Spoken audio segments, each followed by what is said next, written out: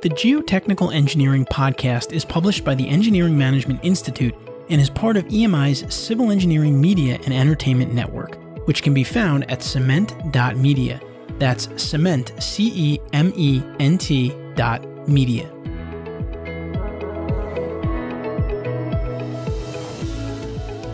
Welcome to the Geotechnical Engineering Podcast, a podcast focused on helping geotechnical engineers stay up to date with technical trends in the field. I'm your host, Jared Green, and I've practiced as a geotechnical engineer for over 17 and a half years. And in addition to practicing engineering, I enjoy mentoring young engineers and first-generation college students. I have focused on helping to increase the number of pre-college students that are interested in STEAM majors and fields. By STEAM, that's science, technology, engineering, art, and mathematics. In this episode of the Geotechnical Engineering Podcast, I'll be talking with none other than Miss Joanna Smith, a geotechnical engineer with 5 years of experience in the areas of pile design and inspection, technical writing, project management, and leadership. At such a young age, she achieved an enormous amount of success in her career. And in this episode, we'll be talking to her about her career success and the things she's done to help engineering students succeed and women to succeed in the field. Before I tell you about our guests, I'd like to let you know the Engineering Management Institute, the publisher of this podcast, has several civil engineering related podcasts. The newest, This Week in Civil Engineering, is coming out very soon. It will be a short weekly podcast with all the important news in the world of civil engineering. You can find all these content channels on the Civil Engineering Media and Entertainment page at cement.media. That's cement.media. I'd like to formally introduce our guest, Joanna Smith. Joanna holds a BS in Civil Engineering from Morgan State University and an MS in Geotechnical Engineering from Johns Hopkins University in Baltimore, Maryland. She's a well-traveled geotechnical engineer, and she's worked in Wiesbaden, Germany, Cancun, Mexico, Jamaica, West Indies, Washington, D.C., and she currently works in New York City with AECOM. She's currently the geotechnical lead for the $1.9 billion Hunts Point Interstate Access Improvement Project. She's also a member of the Women in Deep Foundations Committee and the Ground Improvement Committee of the Deep Foundations Institute, and she is the ASCE Metropolitan Section Chair of the Diversity and Inclusion Committee. I would say Joanna is very active, and that's not all she's done. Joanna has also founded Daily Smith Incorporated, which is a STEM program as well as a musical experience. As a musician and engineer, she believes that music and math intersect and build confidence and technical skills. From her program, her students have excelled in math and science and have been successful in getting into the schools of choice upon excelling in auditions. Engineering is truly something, she says. It teaches us so many lessons and gives us so many perspectives, not only from the past and present, but also to the future. And with that, let's jump in with our conversation with Joanna.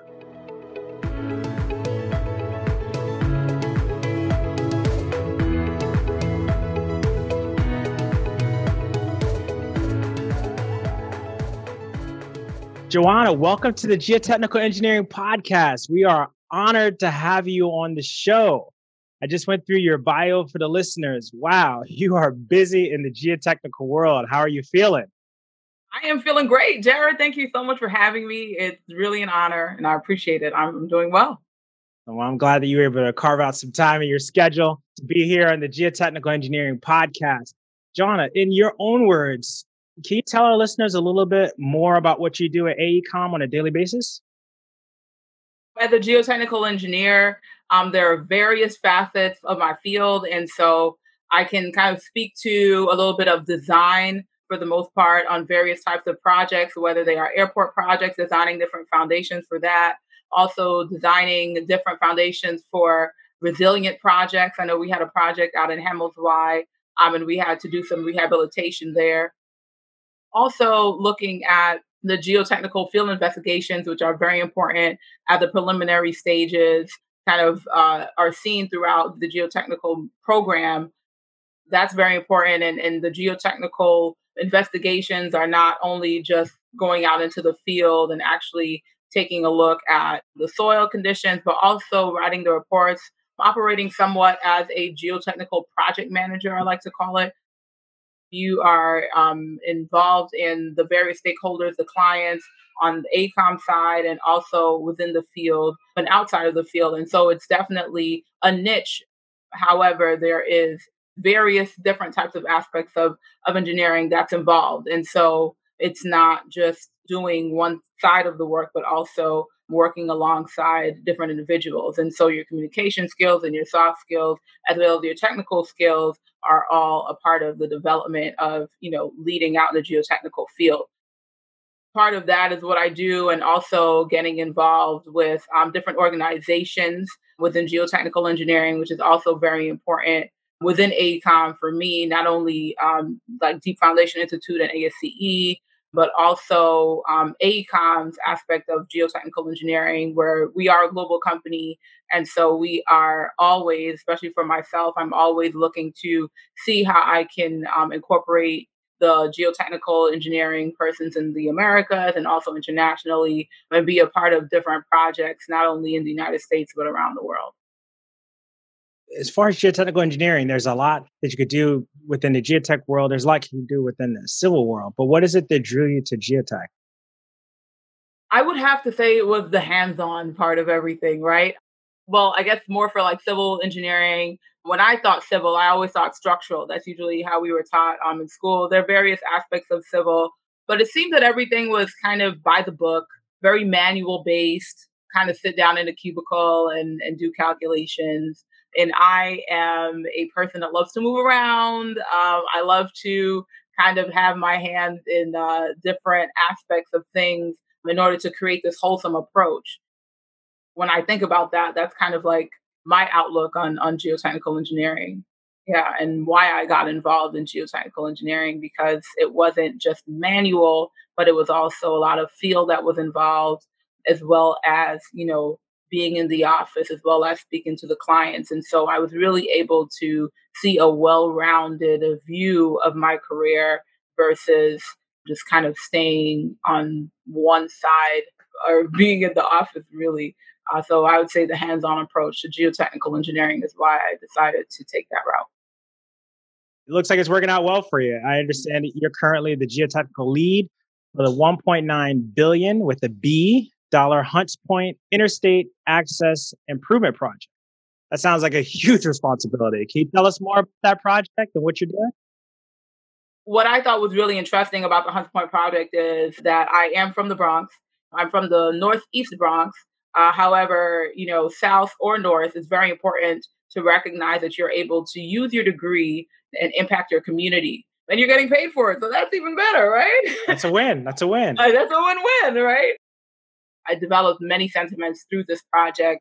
Karen Armfield, who was my superior at the time, was very helpful in taking me under her wing and teaching me some of the very important aspects of managing a project, especially within geotechnical side, from doing the bids to getting it awarded, which are actually some things that I learned while I was on my internship in Germany with the Army Corps of Engineers. So it's kind of interesting to see that through college, doing internships also impacted what I'm doing now. And so I was sitting on those boards with the Army Corps, and I was choosing the subcontractors based on, of course, the numbers that we were getting, and also their capacity to do the work, and their performance, and just different subsets of a checklist that we had. And so to see the same thing kind of happen here at AECOM was very helpful. And so I went from managing MATOC and JOC projects, which is job order contracts and multiple order task contracts in the Corps,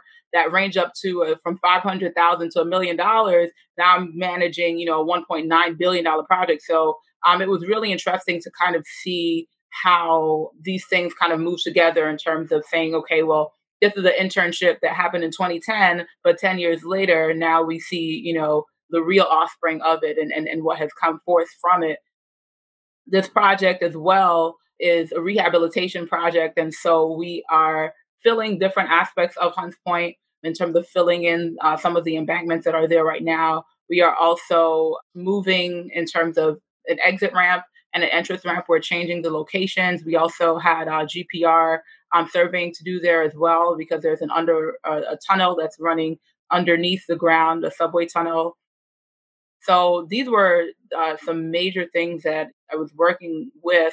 Also, the geography, we're right next to a fault line right there. And so there are parts of this project where rock can be found at 5 feet, and there are parts of this project where rock can be found at 110 feet.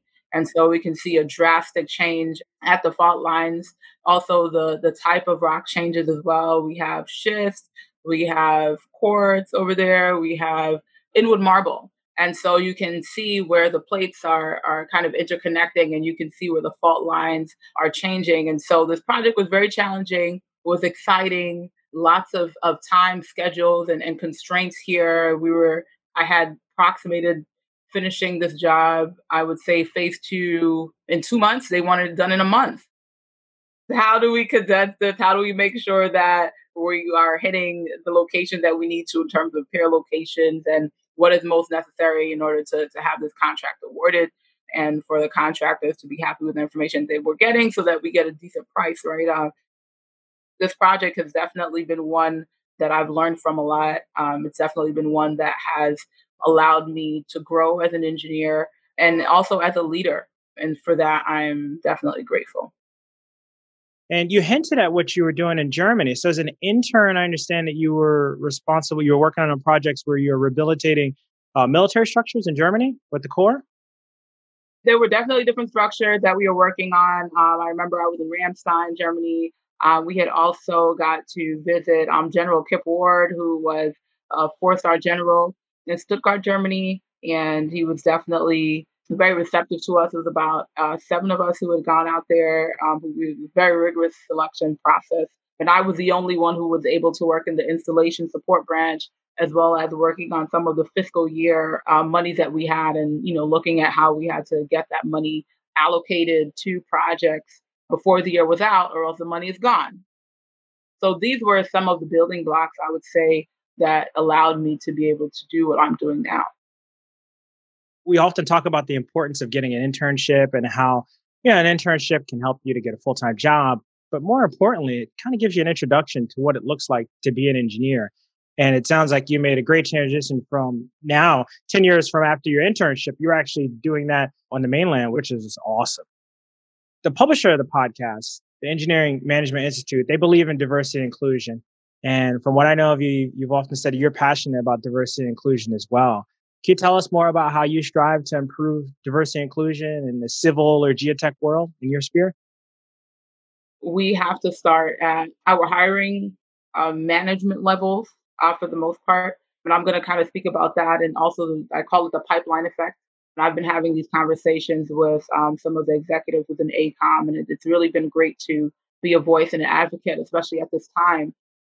I want to speak about the hiring process simply because I think it's important for us to develop relationships with universities internationally. And doesn't only have to be, as I said, it can be international, it can be also in the Americas or wherever you'd like it to be. But universities are also diverse, just like how they're diverse in the type of subjects they teach, the scope of work, the intensity of the different subject matters that are taught.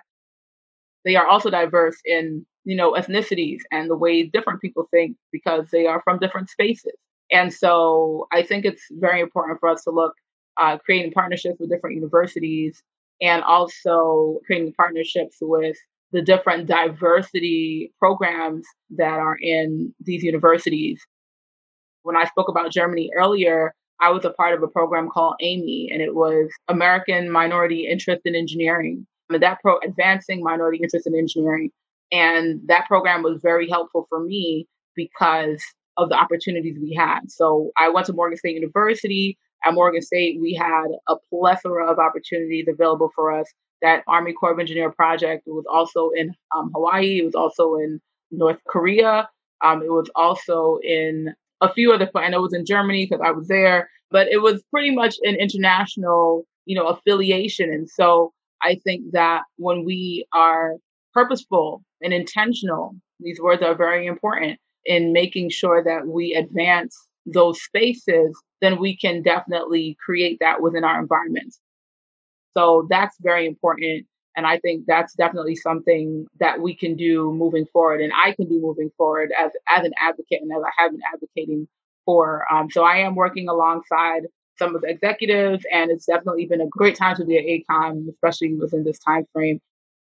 I'm talking about the pipeline effect. I think this is also very important. I'm not sure how many schools are or how much of corporate America is involved. I'm sure we have a few companies that are, but I think that working on the middle school level and also the high school level is very important, where we are getting into the schools, whether it is being a part of a STEM program. I would say at least try to impact maybe 500 just within the first 5 years, right? Different offices have maybe 5 regions within the Americas or whatever it is.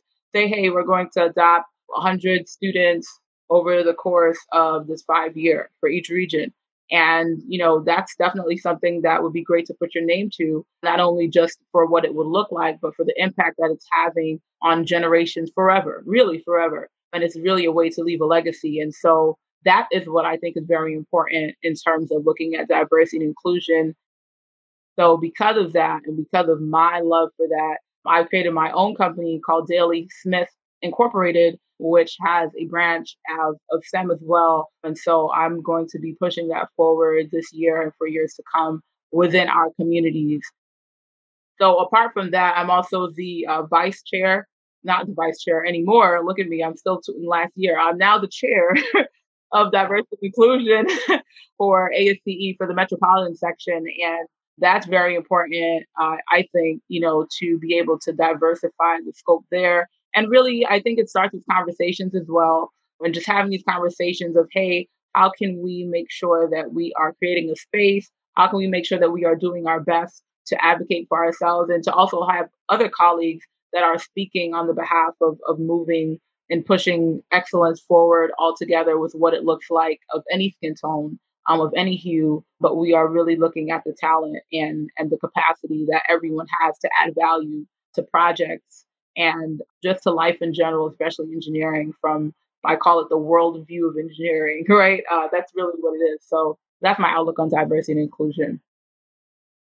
It's great that these conversations are happening now. Some people call them courageous conversations, other people call them difficult conversations, but it's good that we're having the conversations because, as engineers, especially as geotechs, a lot of times, we pride ourselves in being problem solvers and in dealing with challenges. But a lot of times as engineers, geotechnical engineers, we need the given information first. And it's like, as we start to talk about diversity and inclusion, if we're not willing to have these conversations like the ones you're having with your executive team, we can't truly have change. So I'm glad to hear that those things are happening. And I know that mentoring is something that you've been passionate about. And if I understand correctly, you've mentored students from elementary school all the way up through like pre-college.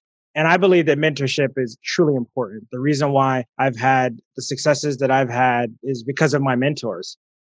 Can you tell us more about what mentorship has been for you and, as a mentee or a mentor? Definitely. I mean, I can speak from both aspects, actually. I'll speak a little bit from the mentor standpoint first, because being the young woman who everyone kind of looks up to, whether it's church or whether it's school, just me being the one who's out of the box. That's not in a bad way, but I'd say not necessarily conforming to the norm or whatever that really means. It's affording me many opportunities and just really being myself and really saying, hey, if this is something that you want to do, you should definitely go out and do it. But I think, especially within geotechnical engineering, I tell my friends all the time, my music students, they're all going to be engineers. They don't even know it yet. It's really just about speaking to the greatness that you have within you. So this supersedes the aspects of engineering, right? It's really just speaking to the greatness that you have within you. What is it that you really like to do? Who is it that you need to link up with? And who is it that you need in your network? And really going and speaking to those people. For the young people that I work alongside, I actually have a young man who was also doing piano with me, and he's a civil engineer. And he was so excited. He was in high school. I think he started doing piano with me when he was 16. He's excelled. He's done an amazing job. And now he's working at different spaces and getting paid for it. And did the different things that help him to go through his civil engineering, college. And it's just really great to be able to talk to him and say, hey, you should join ASCE. hey, I think you should try to lead out, in NESB, or hey, I think you should be a part of the ASCE bridge program that we have going on, or we have internships coming up, be a part. So it's really great to see how you can bridge the gap that way, and really just teaching and just saying, hey, I think that you're great at this.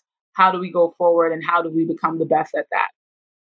So that's what the mentoring aspect has done for me and also done for my students. It's really taught me patience as well. It's so funny because sometimes I don't think I'm that patient. The parents say, you're so patient with them. I'm like, really? But it's really that I just want them to recognize the greatness that's within them.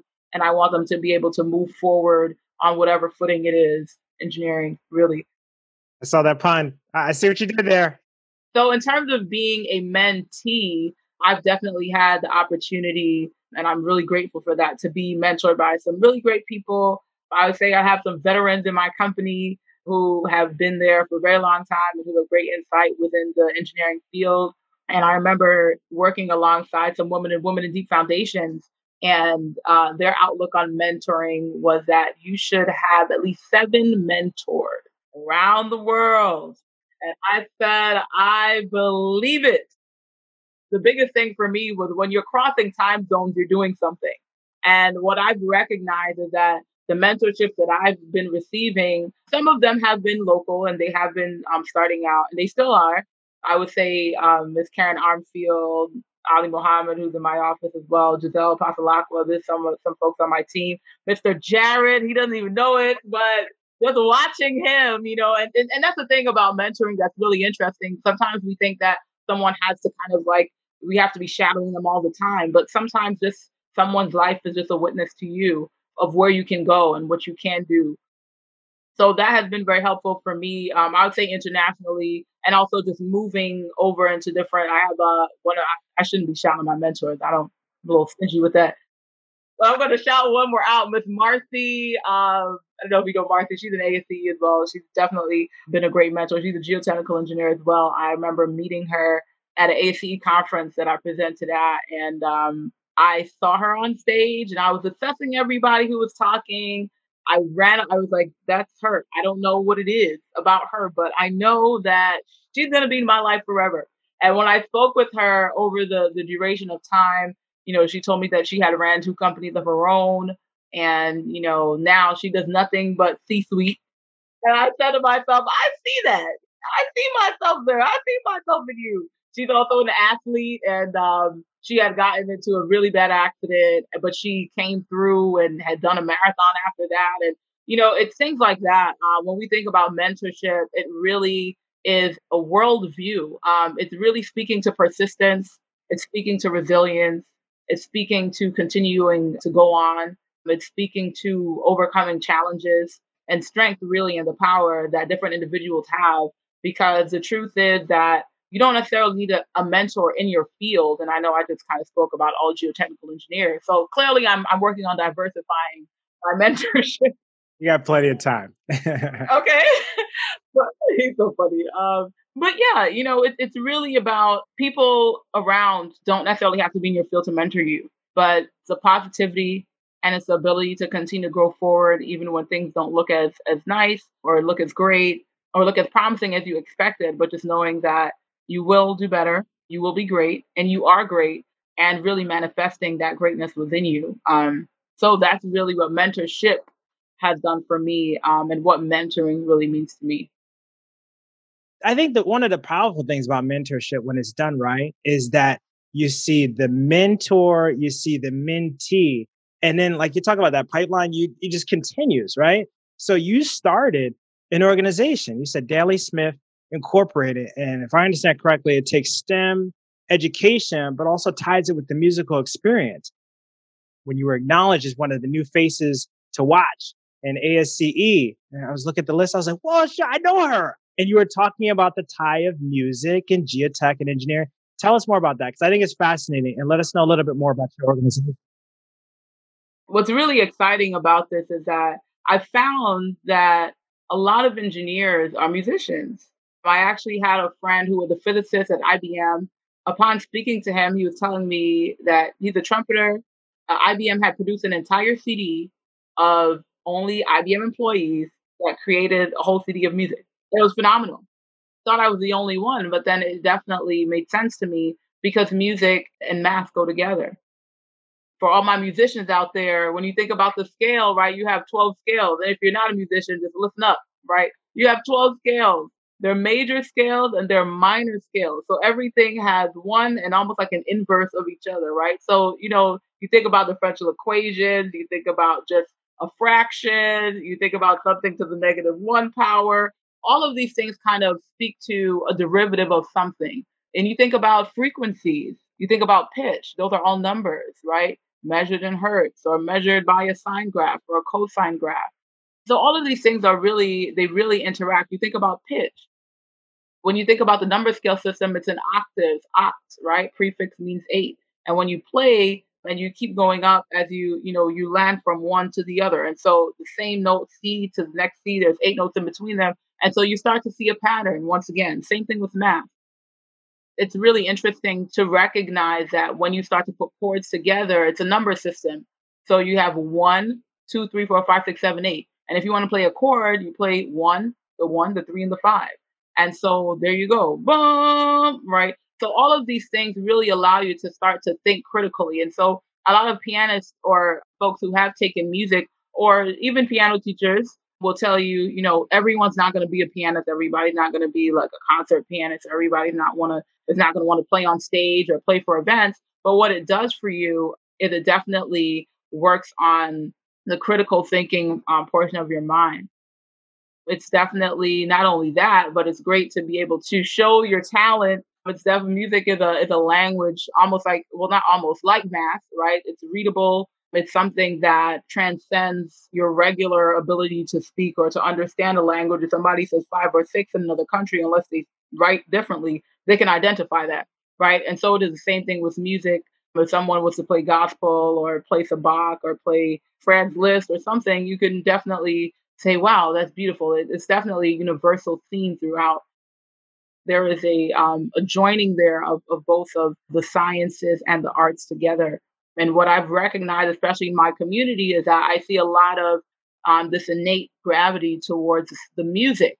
But when we come to the science and the numbers, sometimes it's not as strong. And so for me, this is one of my mission here. I know to be able to bring those together so that it's fun and it's exciting.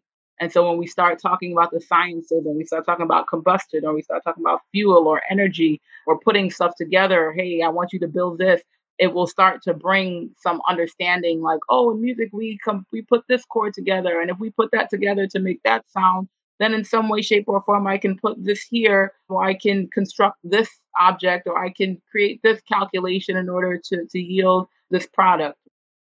That's my standpoint. I think it's definitely something new. I've been doing my work, my homework, and trying to find books on music and math. I know Herbie Hancock has some information on that, and he has a whole program. But he's Herbie Hancock. That's a whole nother story. But I'm finding it a little difficult. It seems like it's an untapped zone as of right now. So it's definitely something I'm doing, and it's been great. Many students have been excelling in their mathematics and their science practices. They've also been doing well in their abilities in being accepted to different schools that they were interested in being accepted to. And so it's great to see that when you have a passion for something and you act towards it and you create a solution for it, it really does happen. And it really does start to kind of bring life to itself in the areas of which you would like to bring life to. So music and math are definitely integrated. They move together as one. Great to see that. I remember math classes as a kid. I remember math classes in high school and college. And it's just this stigma attached to math. Sometimes it's like, oh, it's hard or it doesn't make sense or it's not tied to reality. And it's just like, those are false notions. But to tie it with music, it's like, wow, you went really deep there with the chords and everything. I'm like, wow, that's pretty cool. That's pretty cool. I'm excited to hear about those connections that you're sharing with the next generation. You have a quote in your bio that we shared earlier that I just think is so powerful. You said, engineering is truly something. It teaches us so many lessons and gives us so many perspectives, not only from the past and present, but also for the future.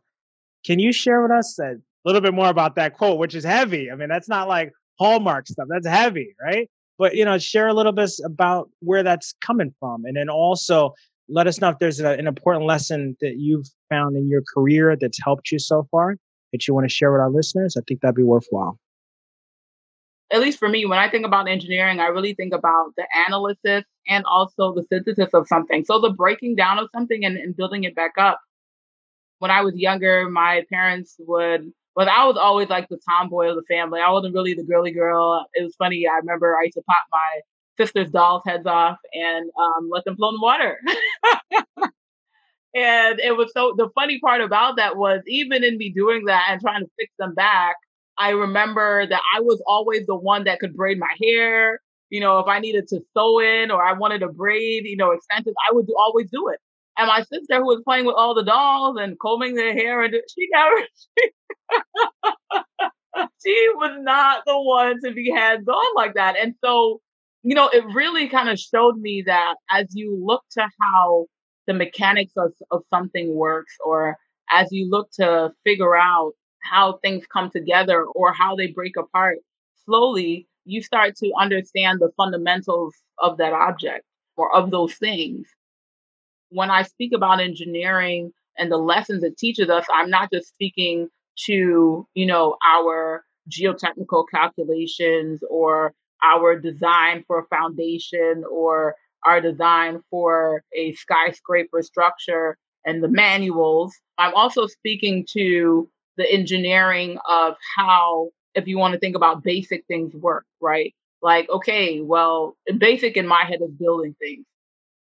So if I wanted to build a gate or I wanted to build a fence, what's the first thing I'm going to do, right? These are the basics. What's the first thing I'm going to do? And when I think about that, I think about children. So a lot of the times I think that we complicate everything. And really, everything is really just based on basic engineering. So we know that unless we're speaking to Future City and the floating city, and maybe even there, we have to have a foundation, and that foundation needs to be strong enough so that, I mean, hopefully we're not in an earthquake simulated area, but we're just going to leave that there. We're not in California today, but we should be able to create something that can stand on something for a certain period of time, amount of years or whatever it is. And so that is really the engineering. How can I make this work? How can this stand? How can the integrity of this stay? And that will allow us to see how it's done now. But then when you look to the historical aspects of it, you say, hey, how did they do it before? If you don't want to reinvent the wheel, right? And that's usually what people do. They do the research. And so when you think about that, of the basics of something, how did we do it before? Okay, well, how are we doing it now? And then for the future, how is this going to impact our generations, right? So even the engineering of saying, how does math and science and the music work together? That engineering might have been something that they've done years ago that I don't necessarily know about. But how's that going to impact the future? It's going to create leaders, it's going to create new thinkers, it's going to create a generation of people that recognize and understand the strengths that they have within them, not only just from building things, but also building their generations. And so the engineering of that. And so I love speaking like this because it really speaks to the larger perception behind what engineering is. So when we produce things, we also produce people, we also produce new ideas, we also produce new thinkers. And that's really how we create the generations that we have now. And that's really how we create excellence over time. So that's just a little bit of kind of where that was coming from in terms of the depth of that and the root of that, really. Different things that have engineered my path. I really think that, everything in my engineering career really boils down to just persevering, just to keep on going and just recognizing. I remember we had a talk at ASCE, a roundtable. I thought it was so interesting. Someone mentioned their engineering career almost as a jungle gym. And so we don't necessarily think of it as being linear at all times, right? Because it may not be. At least for me, I know it necessarily hasn't. It may seem like that, but I remember that with the way I got into geotechnical engineering, I was doing a job with Clark Construction and I was assistant superintendent. It was great. Once again, I had that outlook of doing everything. I was doing the man hours, who was on site. I was watching the column pours. I was doing the drawings, checking the orientation of the columns, and I was working alongside a geotechnical engineer that started writing up pink slips if the bento seal wasn't put on properly and the tiebacks weren't weren't done to his liking. And I was all one like, no, no, no, no, no. What else do we have to do? And I remember it was Ramadan and it was so hot outside and we had such a great conversation, but he was telling me, he didn't eat because of it. I'm like, well, maybe that's why he's so cranky. You just writing up all these things. But that's how I got into geotechnical engineering. And it wasn't just because, well, I want to say that's how I got into it, but that was really what sparked my interest, I would say wholeheartedly to say, okay, well, I'm going to go into this field. And I say that story just to say that it wasn't that I was necessarily doing geotechnical engineering the whole time, but I was interested in construction. And then I kind of went into geotech. So it's kind of like, this jungle gym type of outlook of saying, hey, this was great. I might like this right now. And I may like this right now. And I'm still going to stay in the field because once again, it's a wholesome approach. Everything is interconnected. I was just watching a video actually that you put up, and I just want to tell you thank you so much for the content that you put up on LinkedIn. They're not boring. Sometimes everything just seems so dry, like some rocks and some sediment over there, like, oh, this is a metamorphic rock. Sit out there like geotech, like, but when you put something up about it's called Six Figures, No Suits. Might be saying that incorrectly, but that's pretty much the concept. So it was just really speaking to, once again, the unconventional way of engineering. And so these folks are out on the construction field, and I was really excited because I saw that they were doing a deep foundation design using post tension cables, and they were done at an angle. And what was really exciting about it was I said, oh my goodness, it's construction, but they're totally doing a deep foundation. Right? But they didn't have to put geotechnical engineering. But I'm just speaking to kind of like, once again, this wholesome approach, how everything is really interconnected within the engineering field. So that's really my experience with that quote. And also with just what in the whole engineering aspect has done for me within looking from the historical part of this to the present and also to the future. So with that, we're going to come back in just a moment to close out our interview with Joanna and our career factor of safety segment. Stick around.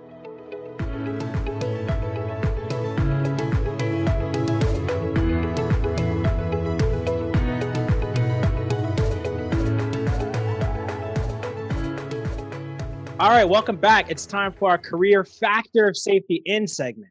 In geotechnical engineering, just like many other disciplines of engineering, it's important to incorporate a factor of safety into your design. But what about incorporating a factor of safety into your career? So today, of course, we're speaking with Joanna Smith.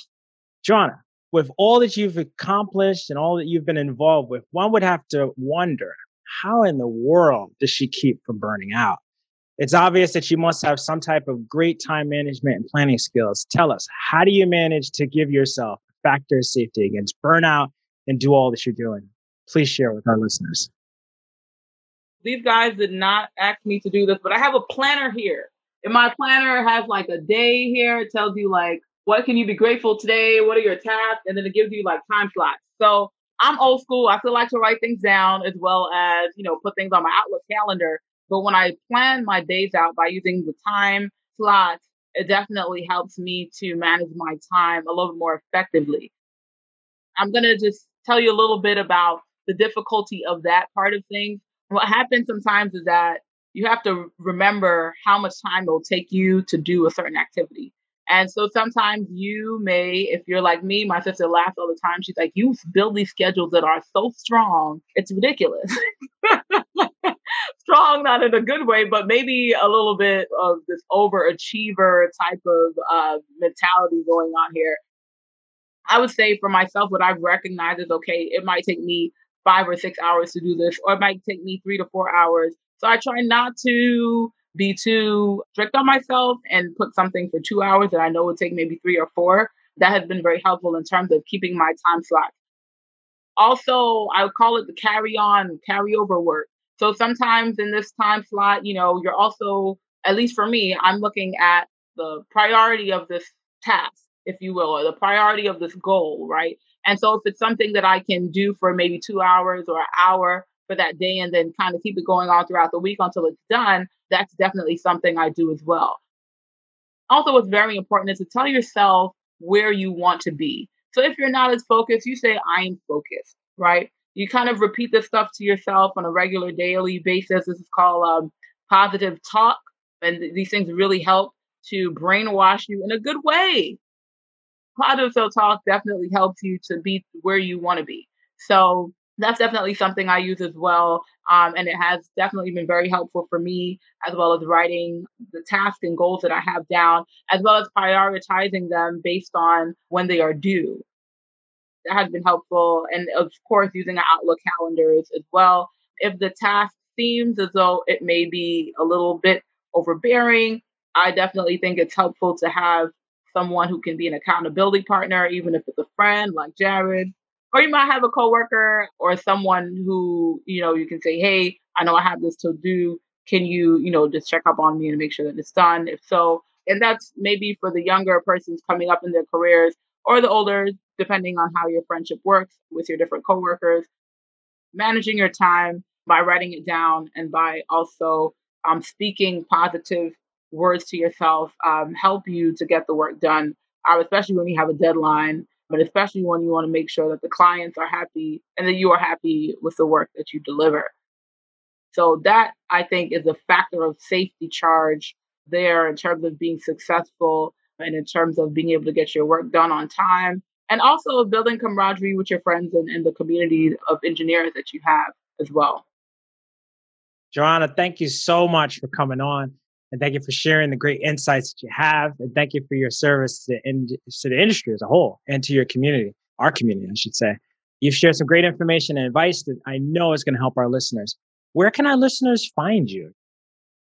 You can find me at my personal website, which also speaks to my STEM program and also my music program. My website is Joanna, JOANNAG, my middle initial, Smith, SMITH.com. That's it. So JoannaGSmith.com, you can find me there. If you're on Instagram, you can find me at Joanna Smith. If you want to check out my music page, you can also find that at Daily Smith INC on Instagram. And if you're on Facebook, you can find me at Joanna Smith on Facebook. And if you're on LinkedIn, you can find me at Joanna Smith on LinkedIn. Those are some spaces you can reach me. And I'll be definitely happy to have a conversation, talk to you, whatever you need to move life and inspiration along. Thank you so much. Keep doing what you're doing. Thank you. I hope you enjoyed the episode today. We would love to hear your feedback, your comments, and your questions. Please feel free to go to the website, which is geotechnicalengineeringpodcast.com, where you'll find a summary of the key points discussed in today's episode, that being episode 4, as well as links to any resources, websites, books that are mentioned in today's episode. Until next time, we wish you all the best in your geotechnical engineering endeavors. Peace. The Geotechnical Engineering Podcast is published by the Engineering Management Institute and is part of EMI's Civil Engineering Media and Entertainment Network. The opinions on the show are those of the host and guests, not their employers. For information on EMI's people and project management skills training programs for civil engineers, visit engineeringmanagementinstitute.org.